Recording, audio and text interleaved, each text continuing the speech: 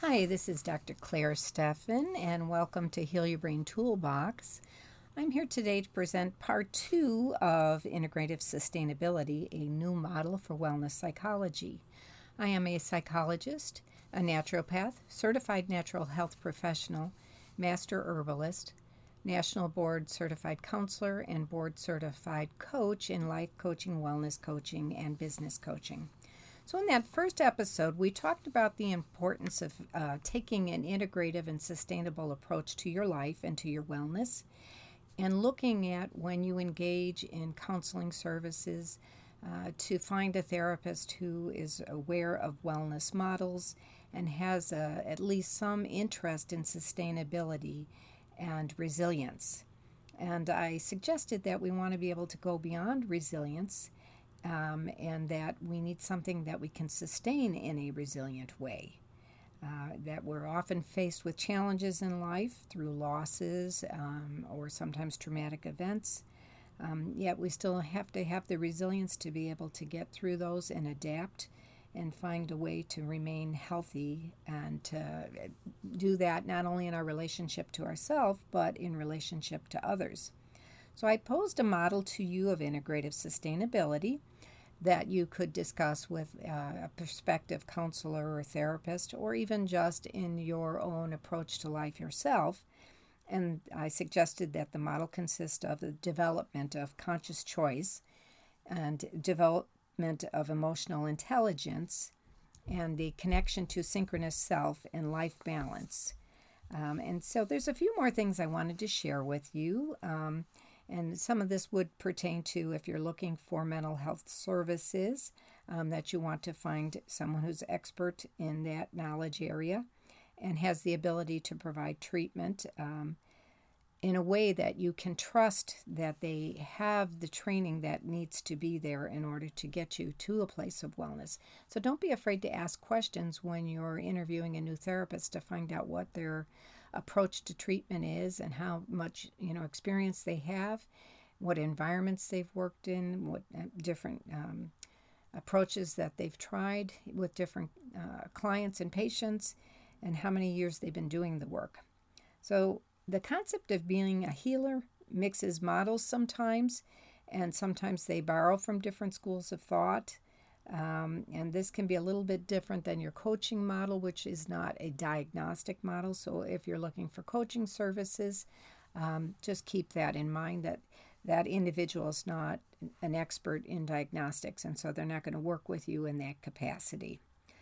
So as human beings, though, we go through a lot of changes in life, and sometimes it's a delicate balance to really find the place where we feel at our best, and mind, body, and spirit. And so we need to have relationships that support us in our independence so that we can remain self-sufficient and that we can have the ability to make informed choices towards our wellness. So I'm going to present to you a little bit more here about integrative sustainability and give you some ideas to consider about what that terrain of wellness might look like. So you want to think about your initial level of functioning and where you're at in terms of that status and what skills you have. And remember, before I was talking about a strength-based approach to that, but also if there's some skills you need to acquire, how you're going to go about doing that. So I think of this integrative sustainability as a process that will bring about wellness through the focus on synchronous self, calming the disturbed, whatever that might be. And so any challenges, losses, traumatic events, or painful events. And then how we have a resilient relationship to ourselves and others in order to work through that.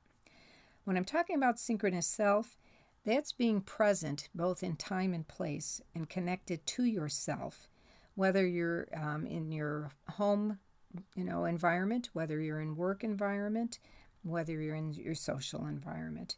So you always want to be present and feel connected to yourself. And when I mention calming the disturbed, what I'm saying there is basically we want to be in a state of congruence so that what we think connects to how we feel and then ultimately how we behave and what we're believing about ourselves. it's when there's incongruence that we tend to experience anxiety or some depression or other painful emotions, or affect or mood problems as a result of that incongruence. We also need to be able to be adaptive in our ability to change, and that allows us to help calm that situation down when there's a disturbing thought, feeling, situation, environment, or event. I mentioned resilient relationships, so we want to create a balanced lifestyle and maintain a wellness perspective about our life and a healthy worldview.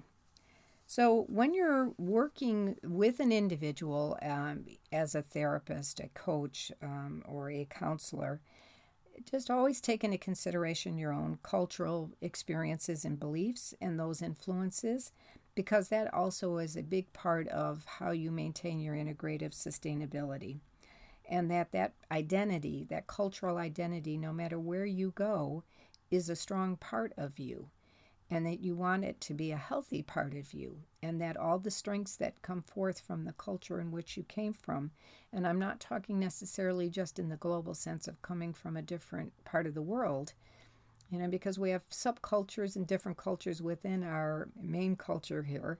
And, it's like sometimes we identify things as a host culture, but I think that's less true than it is to say that, we all have our own cultural experiences. So anyway, you want to look at the various roles that you function in and the lifestyle that you have currently and how those different roles fit on this continuum of wellness that you're trying to establish. And the synchronicity of yourself and your views of yourself in those various places and environments and different roles in which you function. So if there's any incongruence between these different situations, then you want to look at, are they distressing to you, or are they causing you some kind of stress or pain? And how do you want to address that in order to adapt and be able to change and deal with it in a more comfortable way? And that will then become part of your foundation for growth. So the importance of resilience, it's part of our dynamic process. We don't exist in isolation, and sometimes these incidents don't occur in isolation. And you always want to be thinking of resilience in a relational manner, and that it's part of our promotion of mind, body, and spirit to create a wellness perspective and lifestyle. And so you think of it in terms of your holistic worldview. And I like to have people consider themselves as part of a universal world, that we're all equal, we're all inclusive, and that diversity that we each bring to the table, if you will, is equally important and significant in the approach to wellness in our life. So, when you're in distress, sometimes we forget those things, or we tend to look at ourselves in negative ways or talk to ourselves in negative ways. So we forget about our strengths. So I think it's really important to take a strength inventory and have that written down somewhere to remind yourself when you are struggling what your strengths really are. So if you're seeking counseling, as I said, don't be hesitant to ask a lot of questions of the counselor or therapist, because this is going to become a relationship.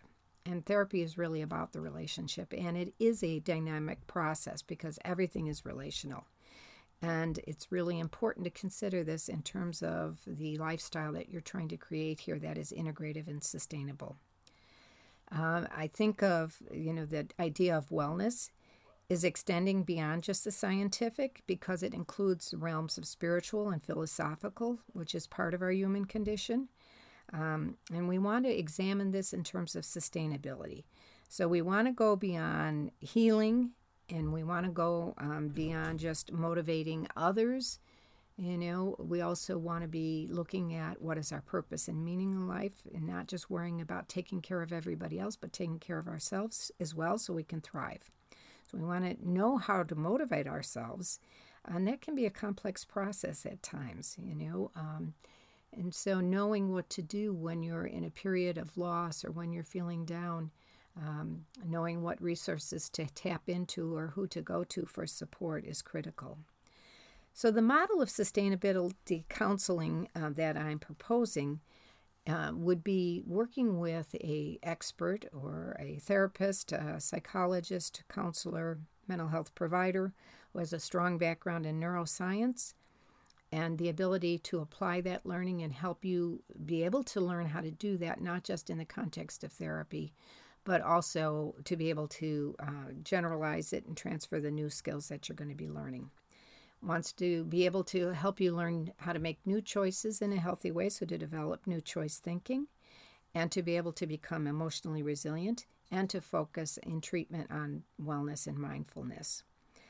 So we want to be able to develop healthy choices that promote adaptive and the ability to change our thinking, that promote wellness in terms of emotional functioning, and clearly we want to be cognitively flexible and emotionally resilient. So as you're thinking about developing your own lifestyle of integrative sustainability, perhaps incorporate some of these ideas on how to develop and devise a wellness model for yourself. I am so happy you joined me here today, and we'll continue to talk about these topics in the Heal Your Brain Toolbox, and I look forward to speaking with you further and you joining me again. Have a nice day.